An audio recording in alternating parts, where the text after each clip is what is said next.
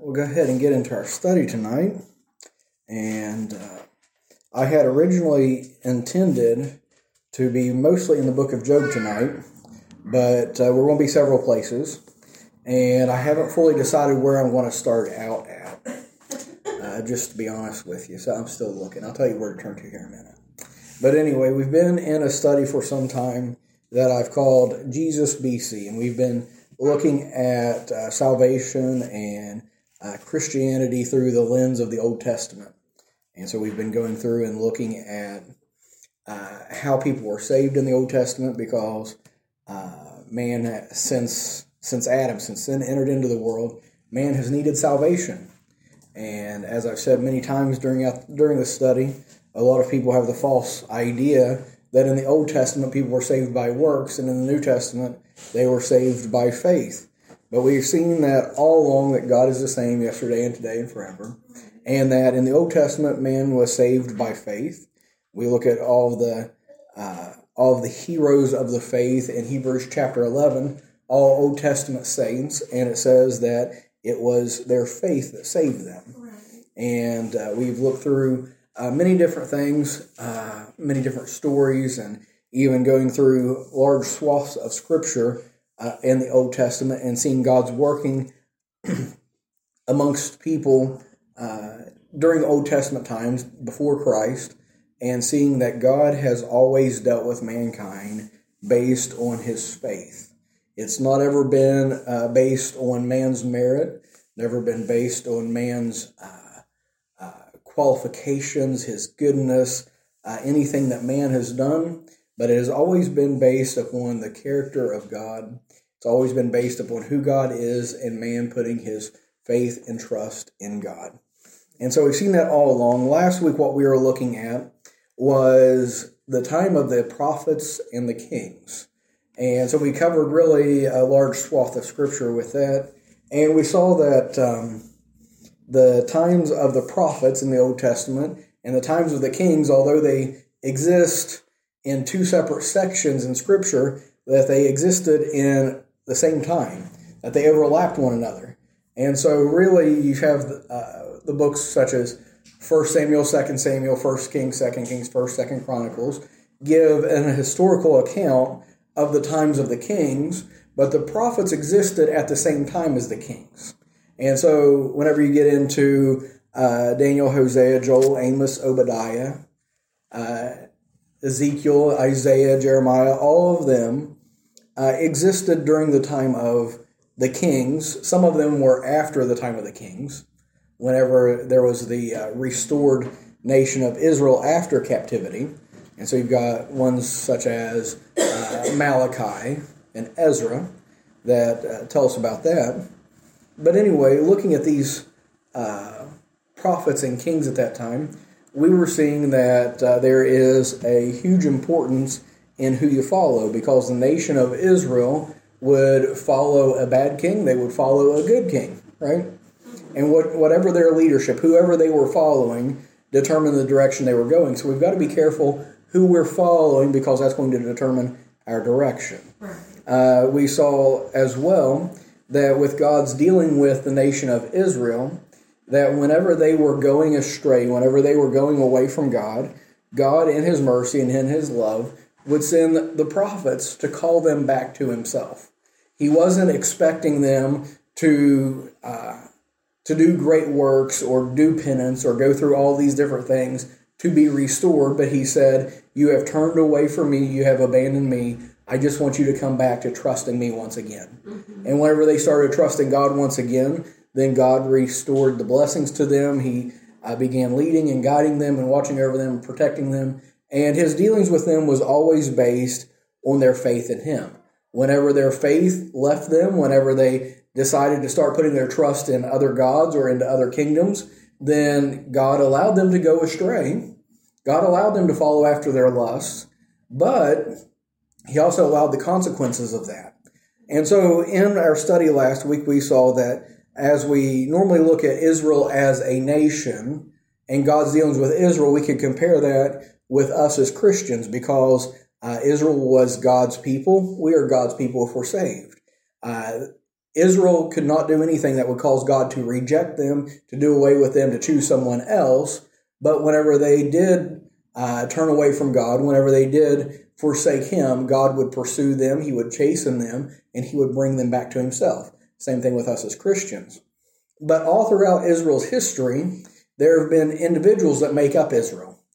And those individuals weren't saved just because they were part of Israel. God didn't just say, well, you were born as descendants of Abraham, so you get a free pass and you get to go to heaven. But instead, even whether it was times of good, whenever there was good kings that were following after God, there were people who, even though they had good leadership, they had good kings, and Israel was following after God, there were people who were evil and rejected God, even though they were part of Israel. But on the opposite of that, you have people that even though there were bad kings, such as King Ahab and Jezebel, or kings like Manasseh and different ones like that, even though there were wicked kings that were in charge, there were still godly individuals who were trusting in God and that were saved, a godly remnant, in spite of the wickedness. And so throughout all of that, we see that for Christians, God desires us to follow Him. We can turn our backs on Him. He will not forsake us. He will pursue us. He will allow the consequences of our sin to push us back to Him. But for those who are lost, it isn't based on their heritage, their family, their nationality, or anything else. It is based on their faith that makes them a child of God. Okay, and so we see that highlighted all the way through the time of the kings. So what we're going to do tonight, and I believe, unless the Lord changes my mind on this, that this will be our final lesson in this series. And I'm not entirely certain where I'm going from here. Okay? But anyway, this, as far as I know, this will be our final lesson in this series. But what we're going to be doing, instead of looking at one specific passage or one specific, well, I guess it is one specific thought, but just in the idea of thinking about salvation and man's need for salvation, I thought that it would be useful or helpful for us to look at one of the reasons for salvation, as we're going to see in the Old Testament. And I want to look for just a little while at our adversary, at Satan. Okay? And so I want to look at that for just a little while, because what we're going to find is that in different portions of Scripture in the Old Testament and in the New, we get an insight to Satan, what he's like, what he's doing, what his desire is for us. And the Bible tells us that we're not to be ignorant of his devices. It tells us that he, as a roaring lion, says our adversary, as a roaring lion, goeth about seeking whom he may devour. And so if we've got an adversary that wants to devour, we need to be aware of what's going on. And so as we're looking at this in the Old Testament, as I said, we're going to spend a little bit of time in Job. But I think before we jump into Job, let's go ahead and go to Genesis.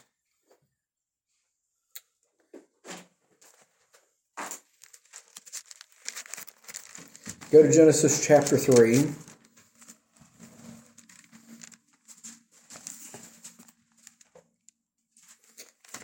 And when you find that, hold your place there. Turn over to Isaiah chapter 14.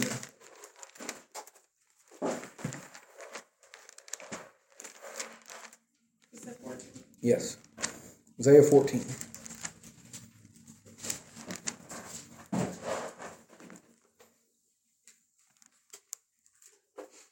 Okay, so let's start with Isaiah 14. I think that's where we'll begin. Just the way that my mind works, I'm kind of going in chronological order, okay? Not necessarily how it's listed scripturally, but chronologically. So in Isaiah chapter number 14, down at verse number 12, we're introduced to Satan. We're told his backstory, what happened to him. And it says in verse 12, "How art thou fallen from heaven, O Lucifer, son of the morning? How art thou cut down to the ground, which did weaken the nations? For thou hast said in thine heart, I will ascend into heaven. I will exalt my throne above the stars of God. I will sit also upon the mount of the congregation in the sides of the north. I will ascend above the heights of the clouds. I will be like the Most High. Verse 15 says, yet thou shalt be brought down to hell, to the sides of the pit. And so anyway, as we look at this, we're finding a little bit out about Lucifer, about Satan, okay? And that is giving us insight into his fall, how he was lifted up with pride. It says that he was the son of the morning. There's other places that he was the exalted cherubim. There was times that it talked about how he was made up of pipes and organs, a musical instrument that he was bedazzled with, jewels and all these things, that he was beautiful, but he was filled with pride. And he got to the place where he says, I don't want to worship God anymore. I don't want to serve God anymore. Instead, I want to be worshiped. I want to overthrow God. I want to assume his position. I want to take over his place. I want my throne to be above his. Well, that's pretty crazy, isn't it? And so him being the created being, okay, decides that he is going to exalt himself above the Creator. And that sounds ridiculous to us until we realize this very notion of salvation that we're talking about. Whenever we realize that people reject their Creator and they decide that they are going to be the ones that call the shot, they're going to be the ones that decide what's right and what's wrong. They're going to decide what is reliable, what is true, what is right. And they are going to put God to the test, and they're going to be the judge of the God of all creation. Guess who they have become like? And that brings it a little bit closer to home, doesn't it? And so the very thing that exists in Satan exists in us if we're not careful. And this is where we come to whenever we start talking about salvation. Because what we find is that God created all things. Everything that he has made, or everything that exists, is a result of his design, of his desire, of what he has set forth. It was done out of his mind and by his power, for his pleasure and for his purpose. And so everything that exists is because of God, including you and I. The very life that we have is because of him. He sustains our life. He keeps our lungs working, our heart beating. He has formulated everything, and he has done it so perfectly that man is honestly a magnificent creation, okay? I mean, if you start studying the human body and the way that it works, and every little cell and every little particle, and how perfectly designed, perfectly in tune that everything is, we find God's handiwork all throughout mankind. And if you take it outside of the human body and put it into creation, and how everything is so well balanced, how everything is so well made, that he has made all things good. I mean, just think about how beautiful, this past couple of weeks, with the weather being what it is, his creation is good.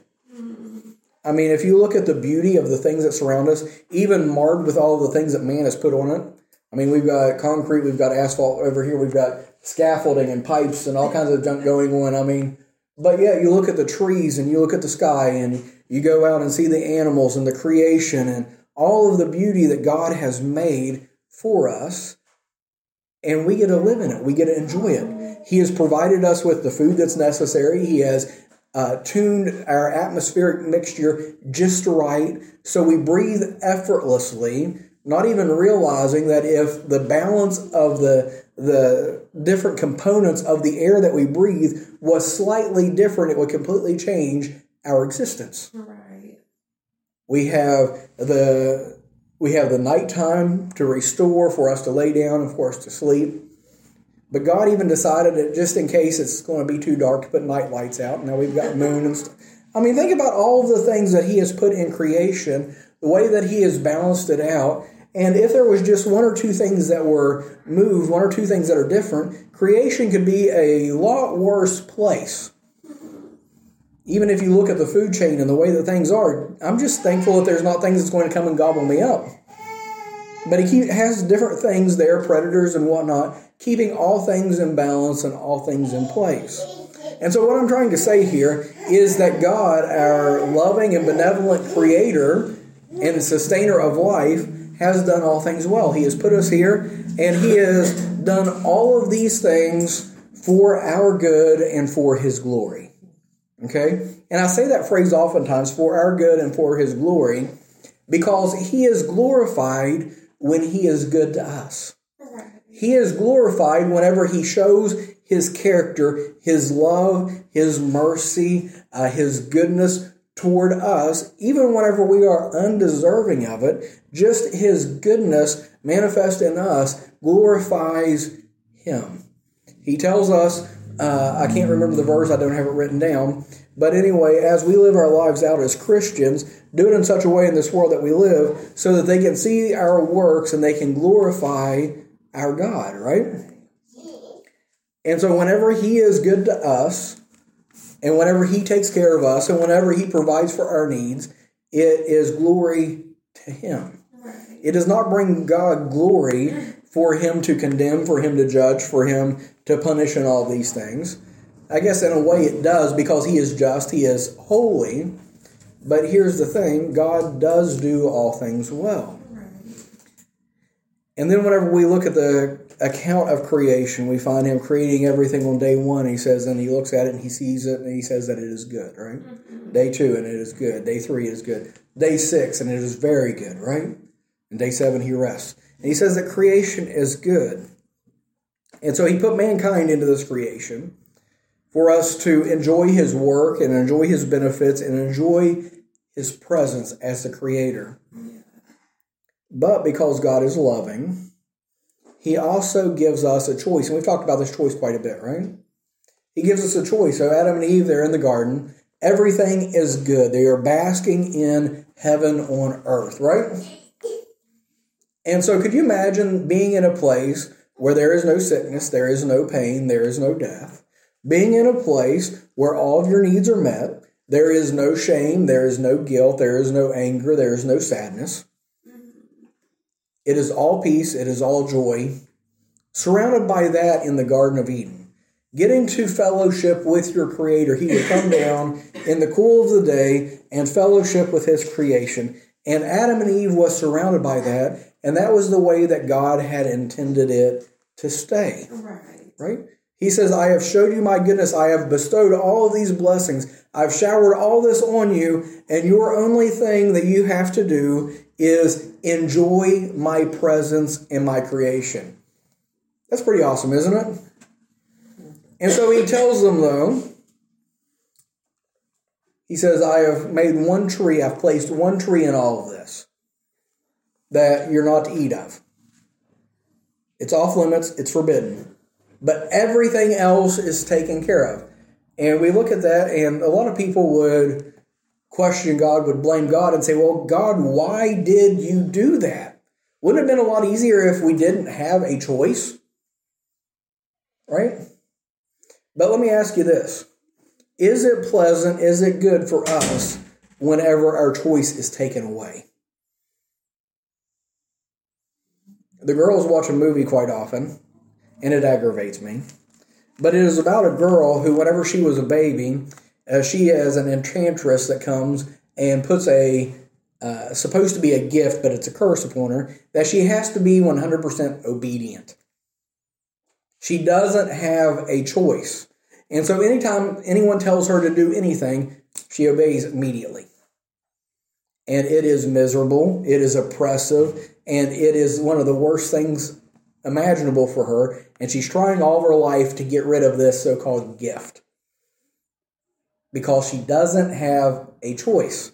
And whenever you watch a movie like that, you see how oppressive it is whenever you are forced to comply. And now that's a little bit silly. It's, this whole Cinderella type atmosphere, all this different stuff. But then you get into other countries and different things like that where people have no choice but to comply. You get under communism, you get under different totalitarian governments and whatnot, to where the people have to comply. And is that good? It's not. And of course, they are under horrible regimes and oppressive regimes that are wicked and are corrupt. But even under a God who is perfect and holy, if you did not have a choice, if you were forced to only do what God wanted you to do, is that pleasant? Is that good? We know that God is love, right? And I've said many times that love requires a choice. And I've used this illustration in the past, I know, but the whole what if scenario, what if we were the only two people left on the earth, right? Man and a woman, the only two left, they're on a desert island, it's just the two of them alone. Is it possible that there could ever be a love relationship between the two of them? What do you think?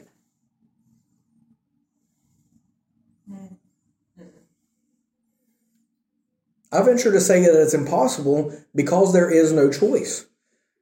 If nothing else, the glory is gone from the relationship, right? Because the man is thinking all along, okay, well, I'm only here because she has no other choice. Or maybe she's thinking he's only here because he has no other choice.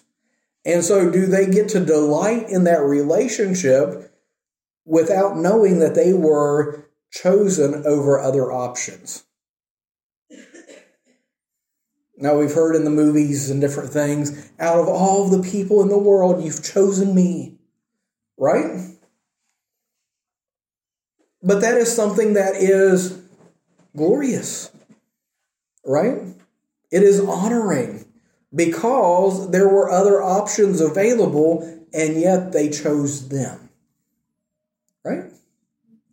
And so for God, whenever he created mankind, God loves and he desires for man to love him. But in order for there to be love there had to be a choice. In order for God to be glorified, he had to be freely chosen, right? In order for there to be a relationship between God and man, there had to be an alternative. And so with that, we find that God placed the tree in the garden.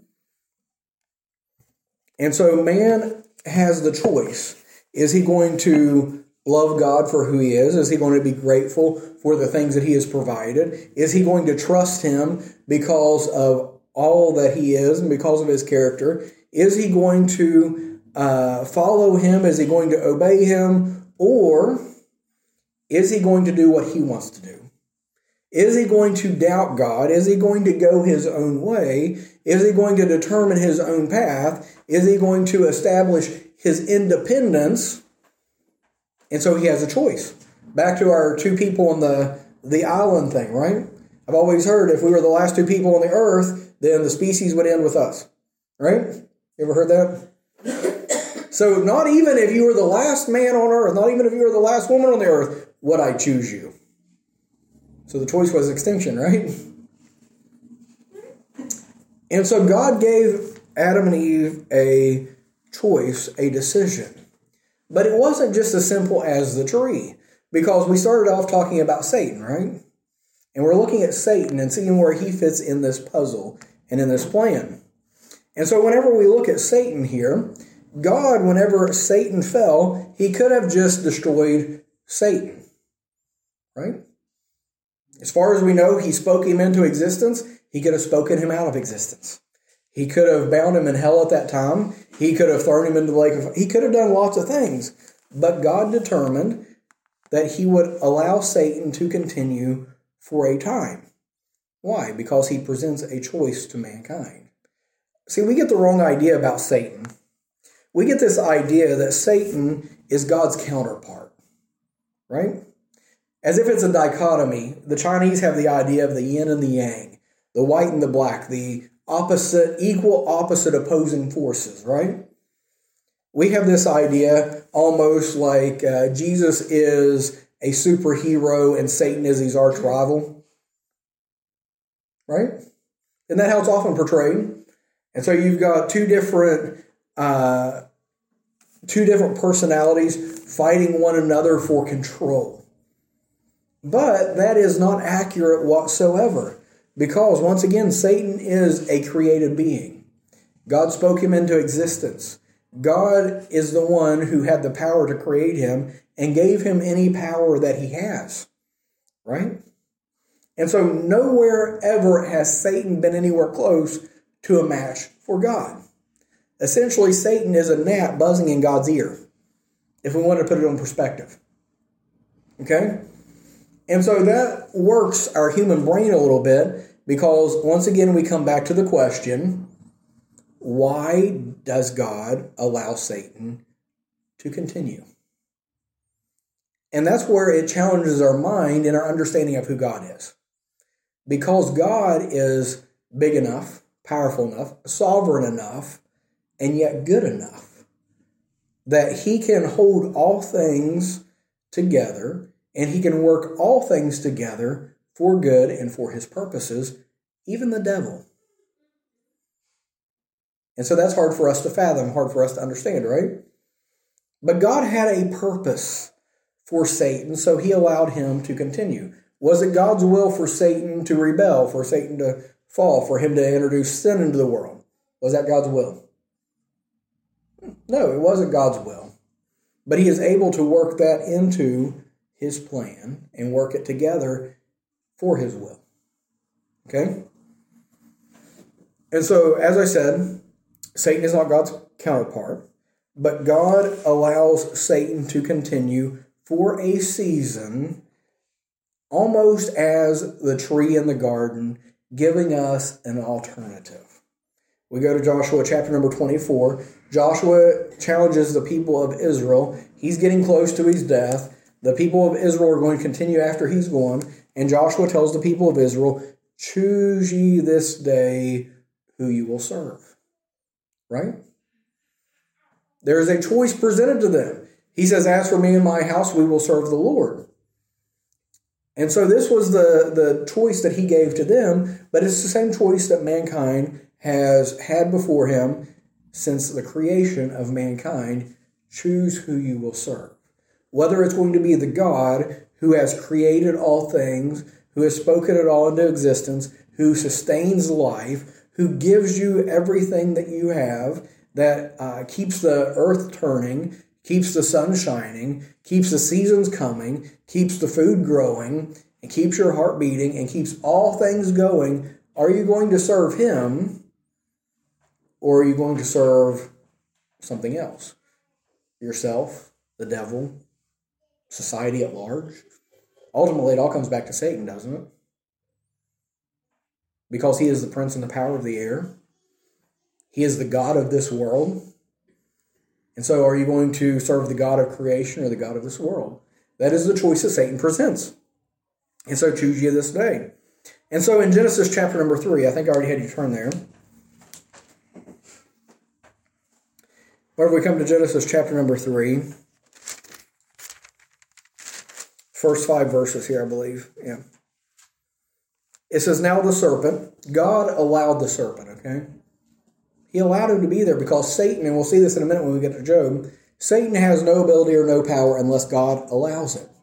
He can only go as far as God lets him go. Okay?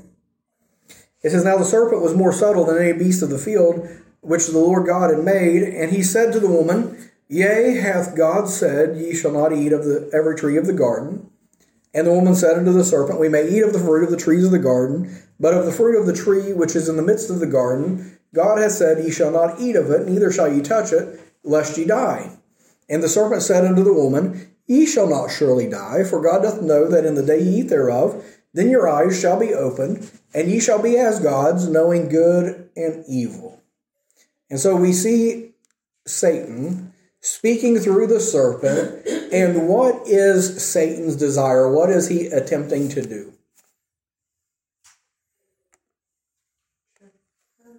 Okay, he's wanting to trick her, but into what? Okay. And so ultimately, Satan's scheme, his deception, what he is desiring to do is he wants mankind to reject God. Right? And we see that from the very beginning all the way through until the end, and he is desiring for mankind to reject God. He says, I will be as the Most High. I will exalt my throne above his. And so how can he undermine God? How can he topple God's kingdom? And so his attempt is to turn people away from God, right? And so with that being his desire, with that being what he wants to do, then God allows him to continue. It's because he's putting the choice forth before mankind. Will you follow him or follow him? You have your choice. And so as we look at this passage in Genesis chapter 3, we find that Satan is causing the woman to doubt God. In verse number 1, yea, hath God said, doubting God's word. Can you really trust God's word? And if we look at mankind today, if we look at the world which we live in, man scoffs at God's word. Did God really say that? I've read just this week, I've listened to videos and interviews and different things of people mocking and ridiculing God's word, saying it's the ideas of men, it's things that men have come up with, that it's not reliable, it's not accurate, it's not even of God. And so what have they done? They have listened to the lie of the serpent that said, did God really say that? Right? And the woman says, we may eat of the trees of fruit, or fruit of the trees of the garden, but we can't eat of the fruit off of that tree. She adds to it and says, neither can we touch it. And so then Satan speaks and says to her, ye shall not surely die. So she starts questioning not just God's word, but also God's judgment. God says that this is sin, and Satan says, that's not really. Does that hit a little bit closer home now? Where the world today has believed the lie that the things that the Bible says is sin aren't really bad. It's June, it's Pride Month, right?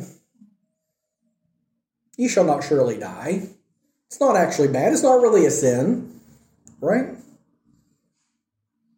And so she's questioning God's word. She's questioning what he has warned her about, whether or not the things that he has told her are accurate or really will happen. And he starts causing her to question God's goodness. In verse 5, for God doth know that in the day you eat thereof, then your eyes shall be open, and ye shall be as gods, knowing good and evil. So he's saying to Eve, God's word can't be trusted. The things that he has warned you of aren't real, aren't right. And instead, that God is actually the bad guy. Right? God's keeping this from you because it's actually something good, and he is threatened by you, and he doesn't want you to take this, because then you'll see that he's not as good as you thought that he was, that he's not as powerful as you thought that he was, and you can actually become as gods, and you can be the one who determines what's right and what's wrong. You can know what's good and what's evil, and basically you're not going to need God anymore. Are you starting to see where Satan is at work in the world that we live in? That the same lies that he told Eve are still the same lies that he's telling this world today, that God isn't actually good, that God's trying to keep you away from good things, that God's actually threatened by you, that his word is not accurate, that his warnings are false. There's no heaven, there's no hell, you won't actually die. These things aren't actually bad. His word has flaws, and God isn't good, so why listen to him? Just do what you want to do. And so Eve saw the fruit. She paid attention, she heeded the lies, and she partook of it. And then she passed it off to Adam, and he partook of it as well. And so Eve basically chose herself and her way over God, and Adam chose Eve over God, right? And that was Satan's desire all along, is for them to reject God and for them to go their own way. Okay? And so the same challenge still exists to this day whenever we're talking about salvation, is we have the choice that's before us. Are we going to trust God's word? Are we going to trust his warnings? Are we going to trust his way? or are we going to reject it and do our own thing? We can go forward, we're not going to, but we can go forward. We've already looked at this to Cain. That was Cain's sin, wasn't it? He says, I'm going to reject God's way, I'm going to do my own thing. Right? Whenever we get up to Judges, we looked at Judges. Every man did that which was right in their own eyes. Forget God's way, I'm doing my own way. And Satan laughed. Satan loved it. That's what he was after, is because God says, I'm not going to force you to follow me. I'm not going to force you to obey. I'm not going to force you to believe. I'm not going to force you to do my will. I'm going to bestow all of my blessings and all of my goodness. I'm going to show you who I am and my character. I'm going to allow you all the benefits of my creation. And then I'm going to allow you to decide whether you want to serve me or if you think you or someone else can do it better. And what Satan ends up doing is he comes in behind us, convincing us that all of the things, and we're going to see this again here in a minute, that all of the things that he has done to mess our lives up is God's fault and causing us to follow him instead of God. Satan is the original narcissist. Right? Now let's go over to the book of Job.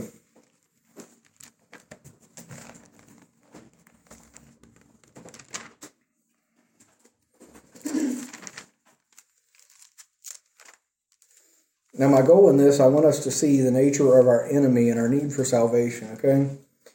And so in the book of Job, I'm not going to read a whole lot because, we're familiar with the story and I would have to read a lot just to bring out the things I want to bring out.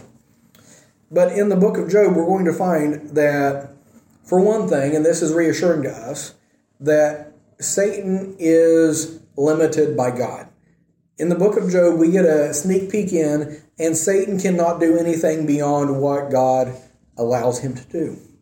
That's a blessing, isn't it? So much for him being all-powerful. And so God tells him, you can only go this far. And whenever we're first introduced here in Job chapter number 1, we see in the first little bit here, the first 5 verses, that it's talking about Job and introducing us to him and his wealth and his family and his good works and different things. But verse 6 says, Now there was a day when the sons of God came to present themselves before the Lord, and Satan came also among them. And the Lord said unto Satan, Whence camest thou? Then Satan answered the Lord and said, From going to and fro in the earth, and from walking up and down in it. And the Lord said unto Satan, Hast thou considered my servant Job, that there is none like him in all the earth, a perfect and an upright man, one that feareth God and escheweth evil? Then Satan answered the Lord and said, Doth Job fear God for naught? Hast thou not made a hedge about him and all his house, and about all that he hath on every side? Now this is Satan giving his account of God's treatment of Job, and this gives us an idea of how God treats his people. He says, you have a hedge about him. You have prospered him. You have protected him. You have taken care of all these things. I can't touch him. And that should help inform our prayer life, right? Because God does that for his children. And he says, Thou hast made a hedge about him and about his house and about all that he hath on every side. Thou hast blessed the work of his hands, and his substance is increased in the land. But put forth thine hand now, and touch all that he hath, and he will curse thee to thy face. And the Lord said unto Satan, Behold, all that he hath is in thy power. Only upon himself put not forth thine hand. So Satan went forth from the presence of the Lord. And so this interaction is quite weird, but it gives us a little insight into God's control. It gives us some insight into Satan's desires and his limitations. Okay? And so whenever Satan appears before God, he is accountable to God. And God says, okay, Satan, what have you been up to? And Satan says, I'm just searching the world over and seeing where I can wreak chaos. I'm looking for someone that I can corrupt. I'm looking for some evil that I can do. And I'm trying to turn your creatures, your creation, against you. And so God says, okay, if you are out there trying to make them choose you over me, why don't you start at the best of them? Don't go after the lukewarm ones. Don't go after the half and half, in and out ones. Go after Job, because Job is the best. He is one that is dedicated to me, and if you can corrupt him, then what a victory you win, right? And Satan says, oh, but I can't attack Job because you have a hedge about him. You are protecting him and you are prospering him. But the question he asked God, does Job fear you for nothing? Okay? What he's saying is Job's faith, Job's following you, his piety that he has, is only because of your blessings that you've put upon him. Job is only serving you because you're good to him.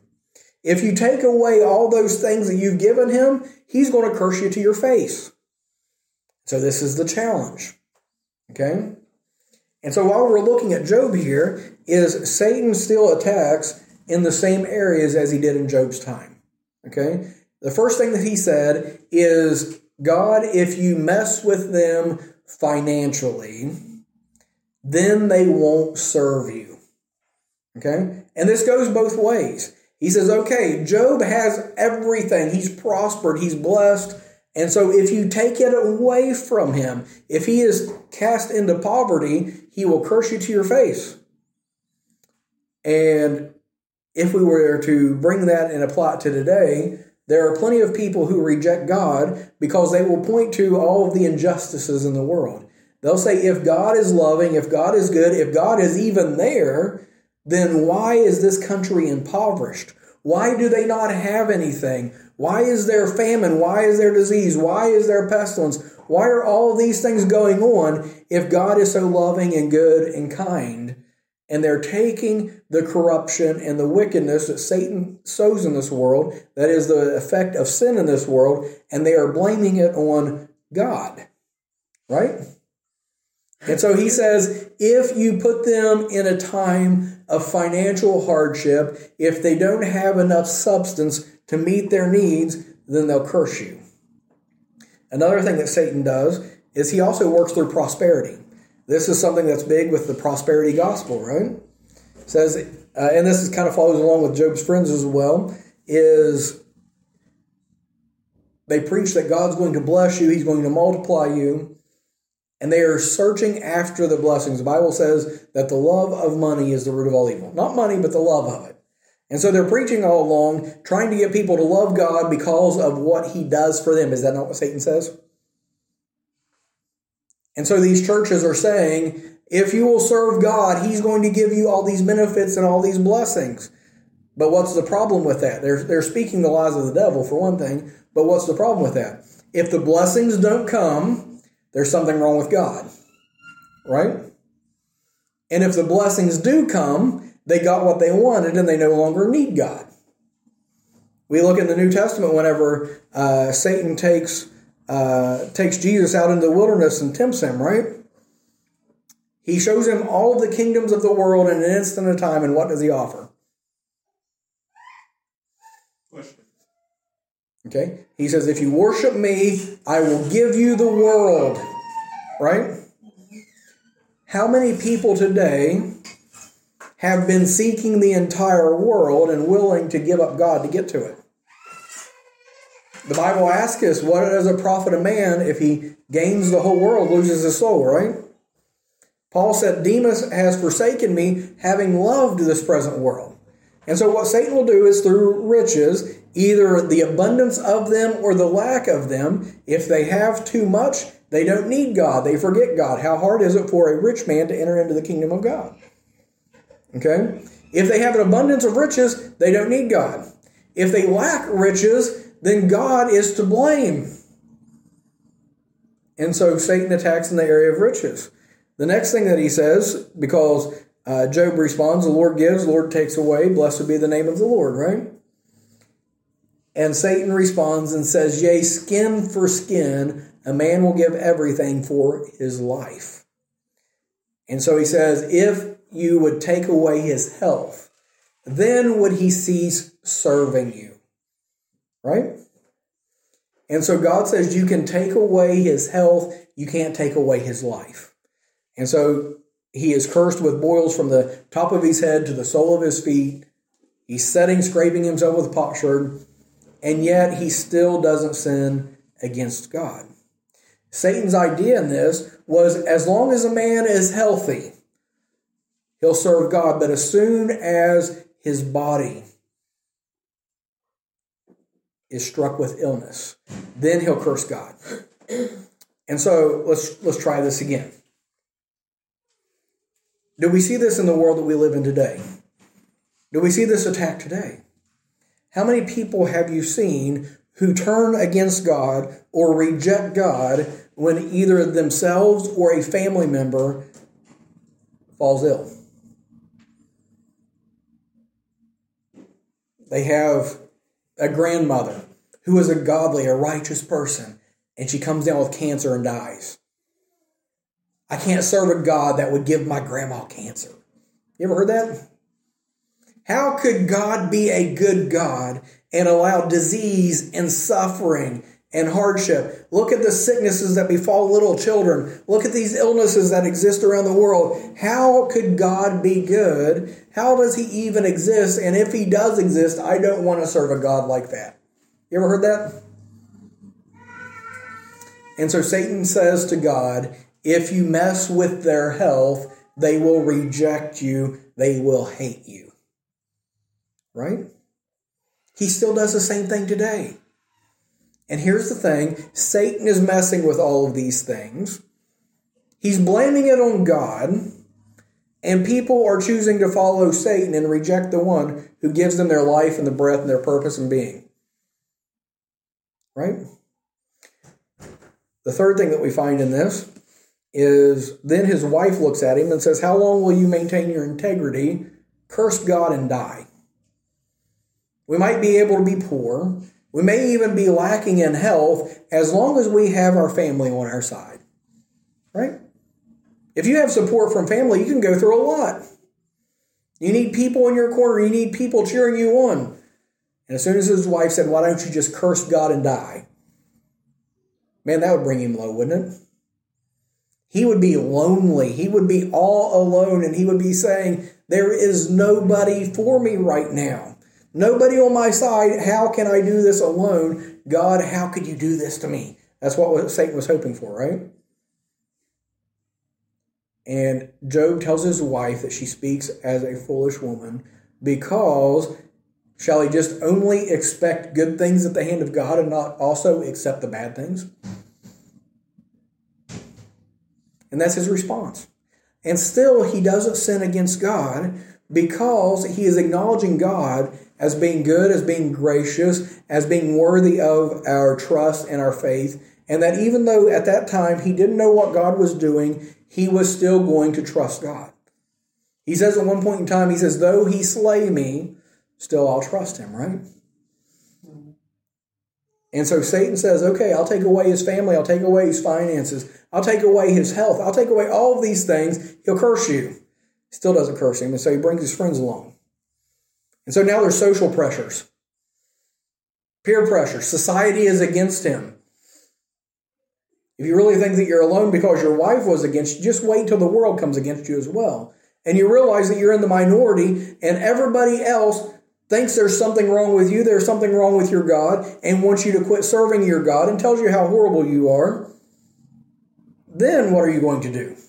And you see his three friends, and we studied through the book of Job, but his three friends come, and one of them says, they start arguing by experience, right?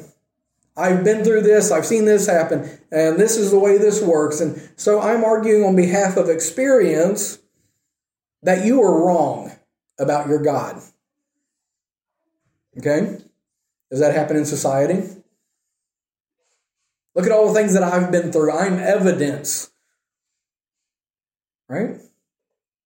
Another one based on scholarship, on the things that they had learned. People have studied this for years. Scientists have got it figured out. We know how this works, and your God is wrong. Your perspective of God is wrong. You need to just reject that, step away from your beliefs, and come over here to the scholars, to the smart people, to the people who have understanding, and forget all of that nonsense about your God. Is that not the pressure today?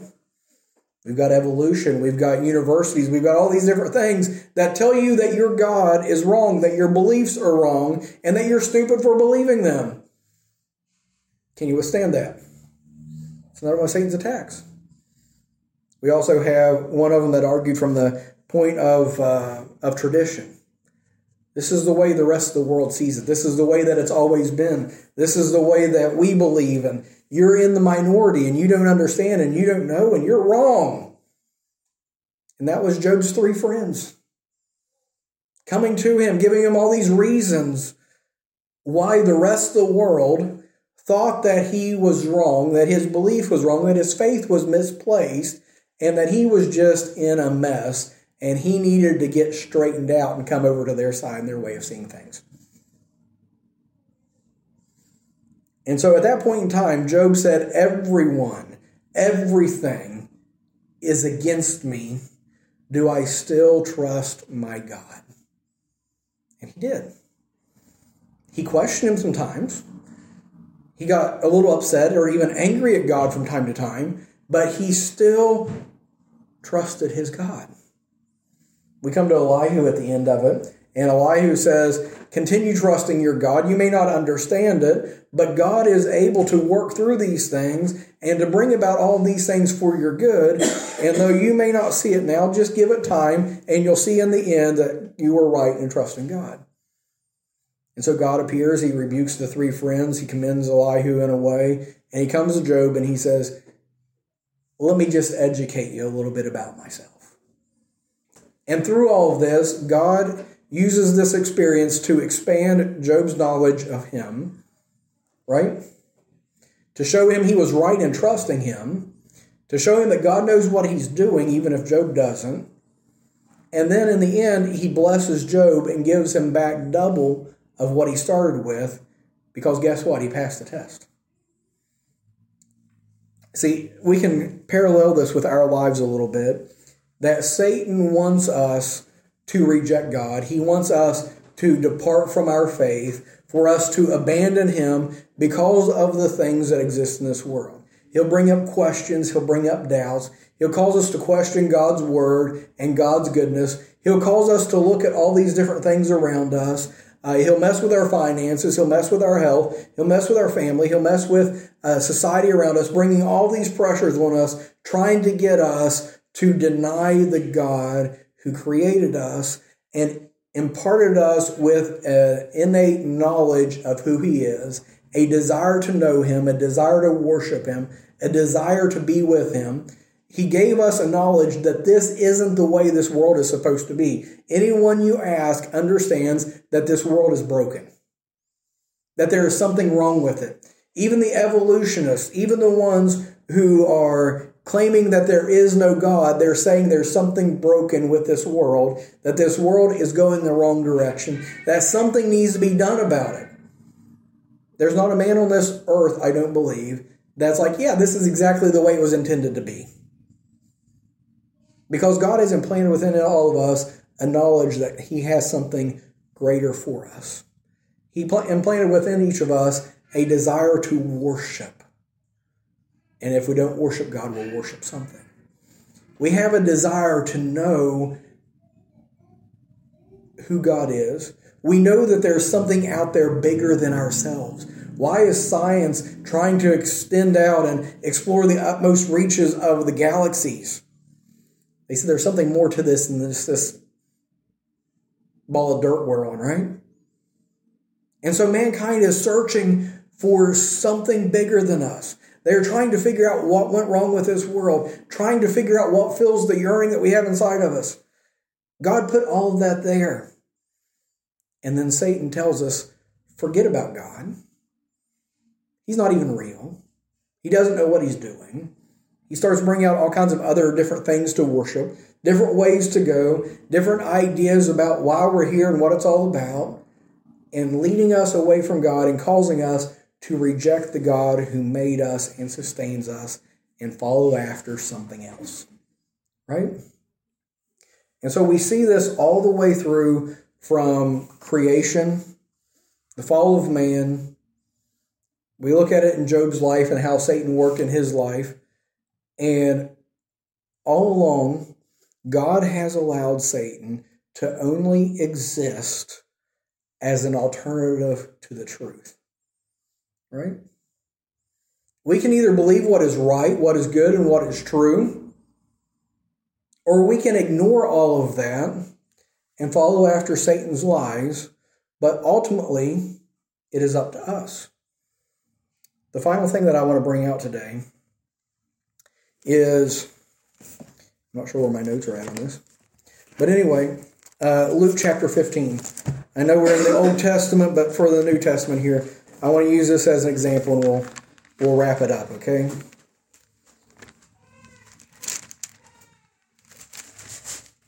Luke chapter number 15. And I want to use this for an illustration. Verse number 11. And it says, "And he said, a certain man had 2 sons, and the younger of them said to his father, Father, give me the portion of goods that falleth to me. And he divided unto them his living. And not many days after, the younger son gathered all together, and took his journey into a far country, and there wasted his substance with riotous living. And when he had spent all, there arose a mighty famine in the land, and he began to be in want. And he went and joined himself to a citizen of that country, and he sent him into his fields to feed his swine. And he would fain have filled his belly with the husk that the swine did eat, and no man gave unto him. And when he came to himself, he said, How many hired servants of my father's have bread enough and to spare, and I perish with hunger? I will arise and go to my father, and will say unto him, Father, I have sinned against heaven and before thee, and am no more worthy to be called thy son. Make me as one of thy hired sons. And he arose and came to his father, but when he was yet a great way off, his father saw him, and had compassion, and ran and fell on his neck and kissed him. And the son said unto him, Father, I have sinned against heaven and in thy sight, and am no more worthy to be called thy son. But the father said to his servant, Bring forth the best robe, and put it on him, and put a ring on his hand, and shoes on his feet, and bring hither the fatted calf, and kill it, and let us eat and be merry. For this my son was dead, and is alive again. He was lost, and is found. And they began to be merry. So you say, well, where does this all tie into what we've looked at so far? Here's the thing with the story of the prodigal son. The father, in his goodness, in his nature, in his character, and who he was, the father bestowed upon the son all of his blessings, all of his goodness. The son was a beneficiary of the father's goodness and all that the father had, and he took it for granted. And he said to the father, Give me the portion of my inheritance. I don't want to wait till you're dead. Give me your money while I'm young enough to enjoy it. Right? And in our minds, in common sense, okay, our reasoning, our way of thinking, the father was nuts. Right? He sees his son says, Dad, I'm sick of living under your rules. I want all the benefits. I want all the blessings. I want none of the responsibility. And the father would have said to the son, It's mine until I'm dead. If you want it, you're going to have to wait until I'm gone, because I'm not going to watch you squander my stuff while I'm living. So you just stay here and wait. If you want stuff, go get your own stuff. Isn't that how we would act? But here's the question. If the father would have told the son that, what kind of relationship would they have had? Pretty poor one. What is it? Pretty poor one. They would have had a poor one. The son would have stayed there just to milk the benefits and the blessings, but he wouldn't have been happy about it. Would he have loved the father? You've been waiting on him to die, maybe trying to poison him, right? And so he wouldn't have been loving the father. They wouldn't have had a relationship with one another, would they? Instead, they would have been separated, yet still in the same home. There would have been problems there. And so anyway, if that would have remained, would the son have brought any glory, any joy, any happiness to the father? None, right? And so they would have been an extremely strained relationship.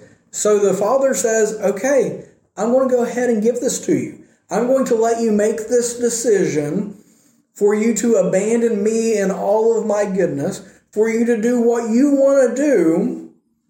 And so he gives him his inheritance. And not many days afterward, the son gathers it all together and says, see ya. And he leaves the father. It says that he goes to a faraway country. He squanders it on riotous living. And it's not long before he begins to be in want. Now here's the thing. The father yielded to the son because the father was good. Because the father loved the son. Because he knew he couldn't force the son to love him. And if he continued to force him to obey him, it was going to result in a horrible relationship. So he said, okay, I'm going to give this to you. I'm not going to hold you too tight, and I'm going to let you go. But I'm going to allow you to leave with the knowledge of my character, of my love, of who I am. Okay? I could compare it to a parent with their child, okay? As the children are growing up, they require so much control for forced obedience to an extent, okay? But what would happen if my girls grow up and they're 30, they're 40 years old, or however I end up living, and I'm still forcing them to obey me 100%? They've got to do what I want them to do, when I want them to do them, how I want them. Would that work out very well whenever they're 30 and 40? Am I going to have any kind of relationship with them? They're going to be looking for a way out. They're going to be trying to get away. And would you consider me a good parent for making my children obey all the way up until I die? I wouldn't be a good parent, would I? Would they love me? They would not love me. Would I derive any joy, any glory from them or their behavior in that? No. So it comes a time as they grow up that you have to allow them to go and make their own mistakes. And hope that the things that you have taught them and the things that you've instilled in them is enough that they will continue. I believe it was John said, I have no greater joy than that my children walk in faith, right? He says, this brings me joy, this brings me glory. Whenever I see my children, he's talking about his children in the faith, but whenever I see my children continuing in the direction that I have established and that continuing in those principles, even whenever I'm not forcing them to do it. And so you see them grow up and be successful and see them be good and productive members of society. See them continuing, following in the faith and making good decisions and everything. And then it brings glory to the parents. It brings joy and satisfaction to the parents. And then there can also be that relationship between the parent and the child, right? Going back to the prodigal. So the prodigal goes, he abandons the way that he was raised. He abandons his father's goodness. He leaves all of that. He squanders the things that the father has given him. And then there's famine in the land, and he begins to be in want. His father has plenty, but he is living impoverished because he has left the blessings of the father, right? He has removed himself from that. And as he's there in the hog pen eating pig food, he says, even my father's servants are treated better than what I'm living right now. My father is so good. He has so much. He is more than capable that even the servants fare better than what I am right now. And so what does he respond? What does he decide to do? His answer to his problem is religion. Right? That's the answer to his problem. He says, I will go to my father. I will submit myself as a servant, as a slave. I will try to work off my debt. I will try to earn his favor. I will try to get him to welcome me back into his good graces. That's religion. That was his idea. He says, I'm going to appeal to religion. Now, one thing about it is he already knew enough about his father that in what he has done in that culture, he could have been executed. Mm-hmm. Remember, honor thy father and thy mother? Mm-hmm. He could have been executed for what he did, but he says, I know that my father will still treat me good. He still underestimated his father's goodness. But he says, I know that my father is merciful, that he is gracious, that he is loving, that he is forgiving. And so I'm going to go back and submit myself to the judgment of my father, and I'm going to beg for mercy. And so he comes back to his father's house. And before he can ever even go through all of his speech, his father runs, grabs him up, hugs him, kisses him, and orders to kill the fatted calf and bring the shoes and the best robe and the ring and all these different things and throw a party. Did the son get any opportunity to do penance?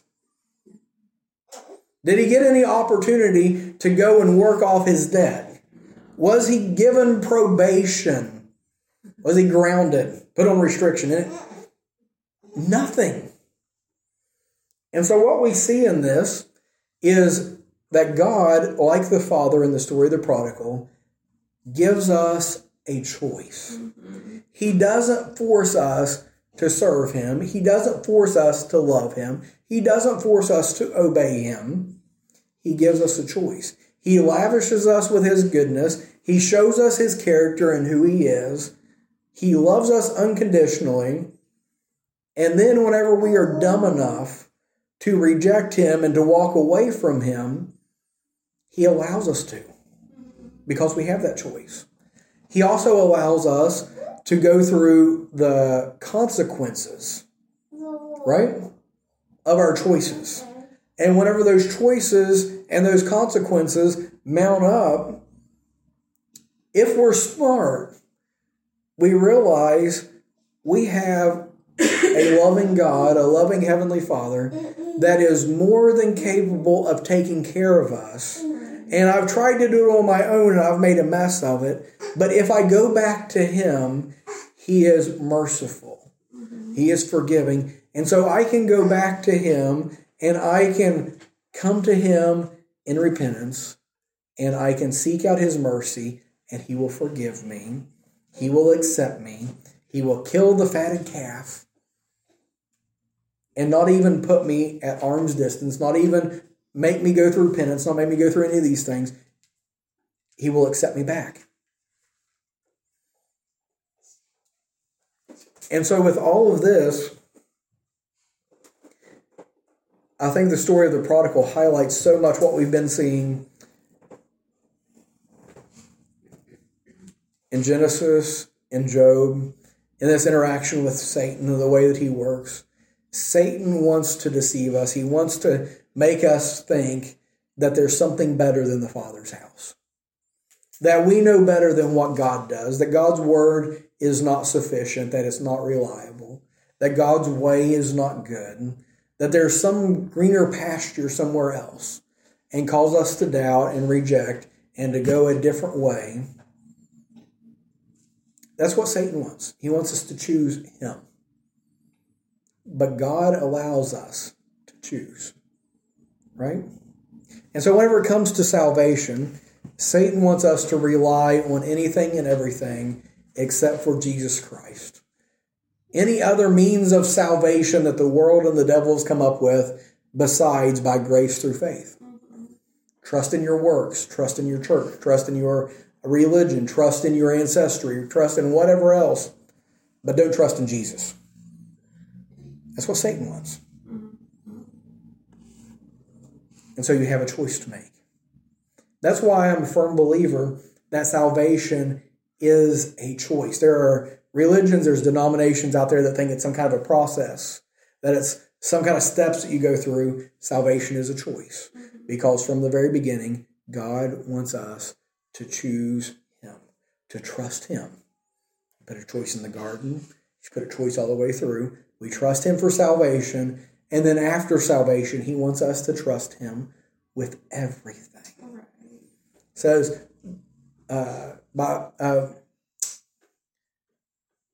by prayer and supplication, make all your requests known unto him, right?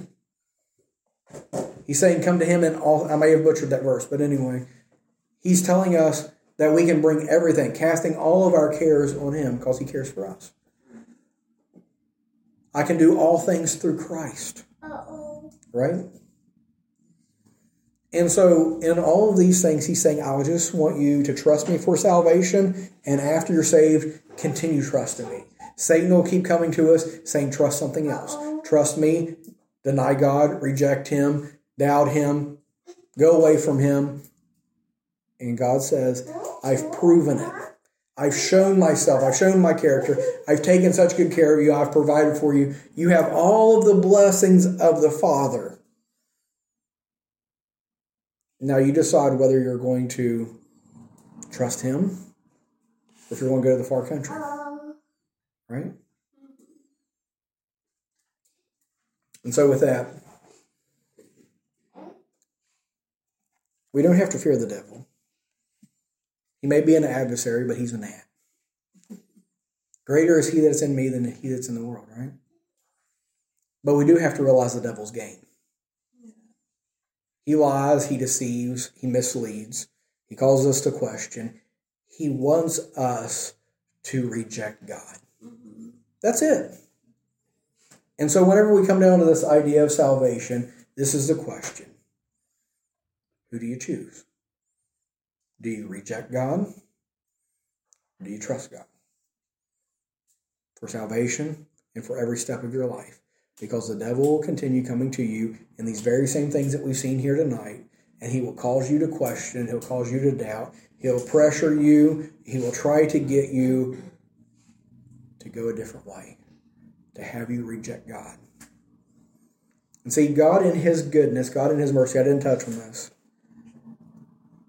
has given us a short amount of time on this earth. And I say in his mercy, because would you like to live here eternally? I don't want to live here eternally. As good as this place is, I don't want to be here eternally. But see, whenever Adam sinned, right? When Adam sinned, God says, I've got to cut this thing short. I'm not going to leave them here forever. He could have killed Adam and that'd been the end of it, right? But he said, instead of doing that, I'm going to allow them to exist on this earth for a short amount of time. 100 years if you're lucky, right? I'm going to allow them to live on this earth for a short amount of time. I'm going to show them all of my goodness, but I'm also going to allow the devil to give them a choice. And so for this time that you're on the earth, you get to choose. Do you want God or do you reject God? And whenever you pass off of this earth, God respects your choice. And so if you reject him in this life, then you don't have to put up with him in eternity. There is a place prepared. But if you desire him in this life, if you choose him in this life, then he's going to prepare a place for us. And we exist with him for all eternity. Does that make it a little simpler?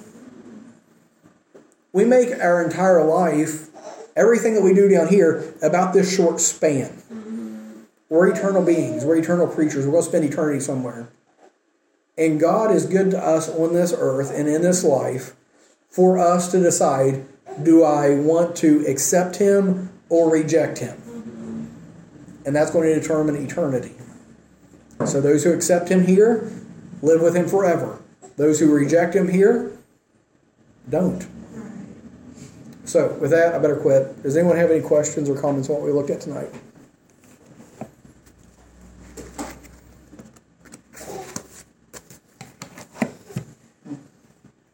I have a comment.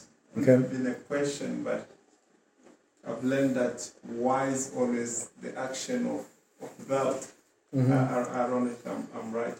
Say if you ask why, there's doubt involved.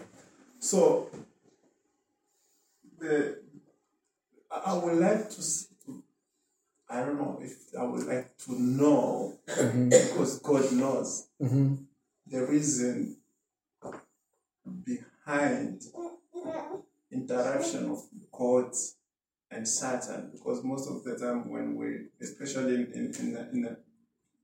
when we read in Job, I'm saying like God starting the conversation with Satan. Mm-hmm. Okay, Son of Man's going together to worship God, and Satan is with them. God can consider Satan, which perhaps in men his eyes will not see it. But I'm finding out that God started the conversation. There be any reason behind God starting conversation with Satan. Okay. And sorry to come in again.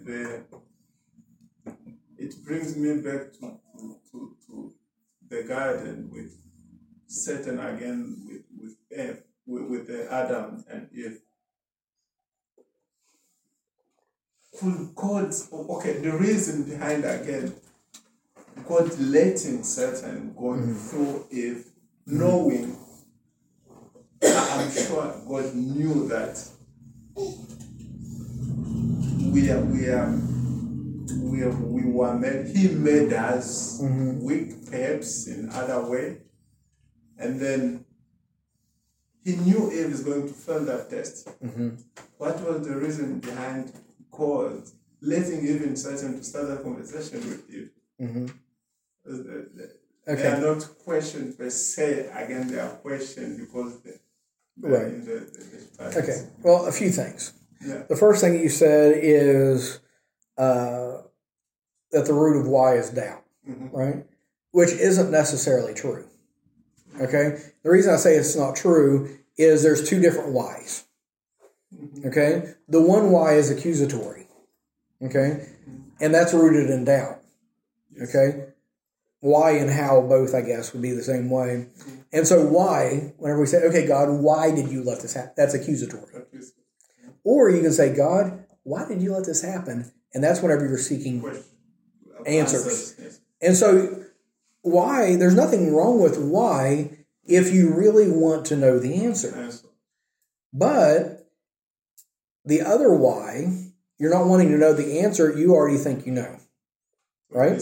Why? How could you? Right? It's accusatory. You've already got your mind made up on that one. But the other one, you're just seeking, you're seeking wisdom, you're seeking understanding. Nothing wrong with that. Okay? So why is not always rooted in doubt. Okay? But whenever we do have why, sometimes like Job, we have to be content to not know the answer. Because sometimes it's just, it's one of the mysteries of God. It's within his sovereignty, his ability, and we have to trust him. He doesn't have to run everything by us. He doesn't have to make sure we understand it. Okay? So that was the first thing. The next thing, I'm trying to remember the statements that you made, the questions you had. The statement was about the reason behind God start the conversation. Okay. God starting the conversation. You realize that God never asks a question he doesn't already know the answer to. And that's why I'm asking. Okay. Or I'm bringing this conversation in. I knew he had the answer, had the reason behind it because he's God. Okay. So you look at Adam and Eve, they sinned. And he says, where are you, Adam? He knew already. He already knew. But he was pointing a conversation. He was giving them a chance. He was, and so he was giving them, where are you? Well, we're over here. Well, why are you doing this? Well, because of this. Yeah. God already knew, okay? But he was leading the conversation. He was allowing them to respond. So whenever it comes to him and his conversation with Satan, he says, where have you been? And Satan answers, well, God already knew what he's been up to. Yeah. Satan can't do anything without God already knowing. But it's leading a conversation in one place. An extra thing for us is the book of Job, and the whole conversation is recorded for our understanding, for our knowledge, okay? God is peeling back the clouds of heaven and allowing us a sneak peek into the spiritual realm and the workings of things. And so that's part of the reason that conversation happened. But also for him saying, have you considered my servant Job? It's an illustration for us, but it's an event that actually did happen. But God was guiding Satan to do what essentially God already had ordained, what he'd already planned, right? And so you see that there are times that God knows Satan so well that he will do things to provoke him to fulfill his will. And what I mean by that, you look, for instance, at the crucifixion. Okay? Who was behind the crucifixion? Whenever Jesus was born, why did Herod try to slaughter the infants? Right? He was afraid. Okay, I guess for me it will be there's a spiritual aspect behind it. Yes, there's two answers there. There's spiritual aspect of it, and there's bodily that we can say perhaps judged based on human form. Herod was afraid to someone to come and take his kingdom. Okay, if we take the human aspect off of it, whenever we come up to Judas at the end, it says Satan entered into him. Right? So that gives Satan direct influence. That gives him credit for it, right? So Satan entered into Judas. Judas ended up betraying Jesus, right? Yeah. And so Satan says, I am going to kill the Son of God so that he can't save mankind. Either with Herod, with Judas, with Caiaphas, Annas, all the rest of them, right? I'm going to kill the Son of God. And in so doing, he fulfills prophecy, fulfills the will of God, and causes Jesus to be the sacrifice for all mankind so that we can be forgiven of our sins, right? And so every time that Satan thinks he gets one up on God, right? Every time he gets one up on God, God turns it around and works it together for good. For our good, for God's glory, right? So even with Job's situation, whenever Satan comes before God, he says, okay, have you considered my servant Job? Job, he's a good, godly man. I know that Job can handle this. I know how he's going to respond. But Satan, I want you to go and put him through the ringer for just a little bit, because through all of that, I'm going to record a book that's going to be encouragement and instruction for believers down through the centuries. But also, I'm going to use this situation to be a blessing to Job, to educate him about who I am, about what I'm like, to strengthen his faith in me. And in the end, I'm going to bless him greater than he ever began. So, Satan, you go and work in his life. Try your best to mess it up, and I'm going to turn all that around for good. Because God already knew how the end was going to come out. So he put Satan through this whole futile thing of Satan thinking he's going to win, Satan thinking that Job's going to doubt him, that he's going to reject him, and in the end, Satan is exposed for the fraud that he is. We understand his tactics, the way that he works.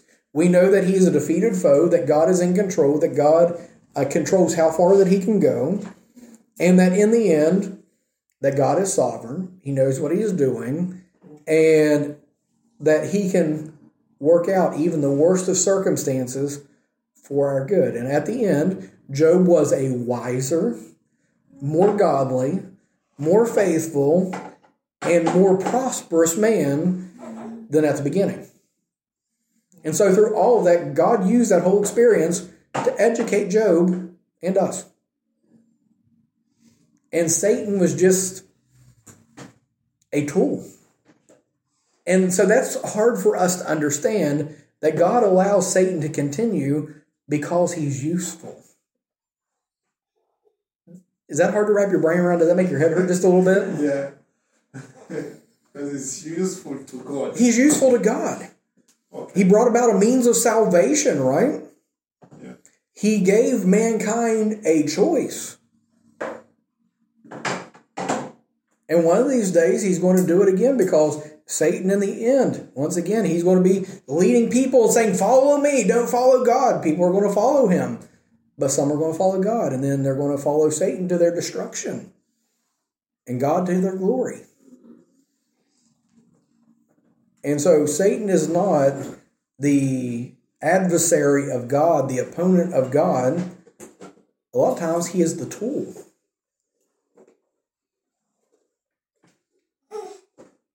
And that shows us how big our God is, that God can even use something like the devil to bring about good and bring about his plans.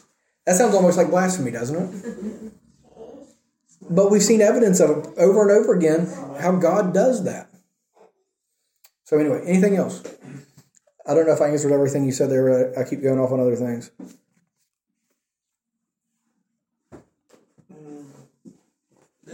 Let's say yes, because I believe there have to be a reason. God doesn't do things just because He can do things. It's telling me too much. So, for the purpose of God, as you mentioned already, God starting conversation, He knew that He had to do that because He have reason behind, even though it won't fit in this small brain. Again, I guess we miss. I still miss that. I feel like there's that point of puzzle that's still missing to accomplish the reason. Really, that's one of the. Okay, big God. He have a purpose. He know the reason behind why. But why continue to have this conversation with you? And okay, let me put it this way. Something comes in my brain. Okay. I have a friend. This is very dearly friend, or I'm dearly friend to him. I betray him. Totally mess up to the point this person, he doesn't want to see me anymore. Okay. I'm not saying that's God, but I'm just trying to place scenario between why I'm thinking God. I don't know, God, I'm trying to put myself in the place of God. I'm thinking God should not even have conversation with Satan. Yeah. So I'm dearly to this person. I mess up. And after all things messing up, he's still coming to a conversation with me. Okay, two things. Yes. Two things. One of those, in your situation, okay? Yes. You are saying two peers. Two evil, not evil, two even. Equals. Equals. That's what I was doing. Even and equal. I put them together and put evil. But okay, two equals is what you're saying. Satan and God are not equals. Okay? And so the reason why two equals would part ways is because one is a threat to the other, right?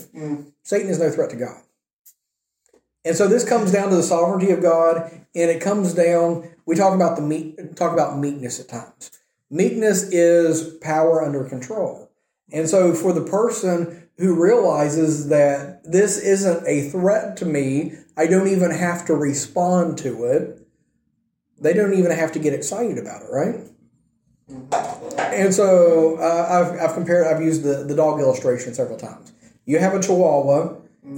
He acts like he's going to eat you up because he's got something to prove. You have the Doberman or the Rottweiler. They're chill. You're not a problem to them because they know that they can rip your throat out in 1 second, and so they're not worried about it. And so you're not a threat to them, right? So they don't have to come at you baring their teeth and barking and show you how big they are. They know how big they are, right? God doesn't have to come after Satan or feel threatened by Satan because he's not a threat to God. God can allow him to continue to exist because God is in control, he's sovereign, and there's not a thing that Satan can do that is even going to touch God. But that God can still use Satan to work together for his purposes, to allow mankind to have a free will, to have a choice, and decide, will I serve God or will I reject him? Those who serve God, go with God. Those who serve Satan, go with Satan. And so Satan is a useful idiot. You ever heard of a useful idiot? In God's economy, basically Satan's a useful idiot. He has a purpose, and so he allows him to continue doing stupid stuff because it serves a purpose. And whenever his purpose is fulfilled, he'll go to hell where he belongs. But unfortunately, he'll take every other person who was dumb enough to be duped into following him and to reject God and all of his goodness and think that they could do better.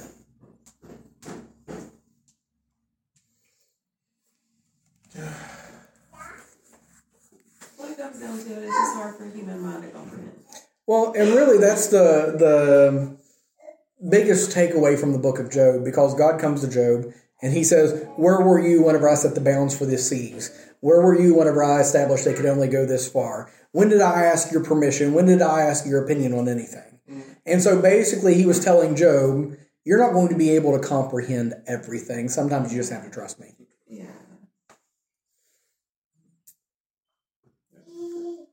Okay, let's go ahead and we'll go to the Lord in prayer, because we're already over time. This could have been 2 lessons, but anyway. Maybe I need to split it up on the internet so it doesn't look so bad. But anyway, let's go ahead and we'll go to the Lord in prayer. Lord, we come to you today. Thank you for your blessings. We do thank you for this time that we've had in church tonight. Lord, we thank you for these things that we've got to explore, Lord. And we just pray, Lord, ask you, Lord, just to help us to take these simple thoughts. Sometimes they're difficult, but they're simple, Lord. And Lord, we have a choice. And you've proven yourself over and over and over again. You are dependable, you are trustworthy, you are reliable, and we can trust you, Lord. But yet, oftentimes, we're dumb enough to try to trust ourselves or chase after other things, Lord. Help us to realize, Lord, that it's all about us just submitting to you, to serve you, to trust you for who you are and for what you've done. Lord, we thank you for all that you do, and all these things we pray in Jesus' name. Amen.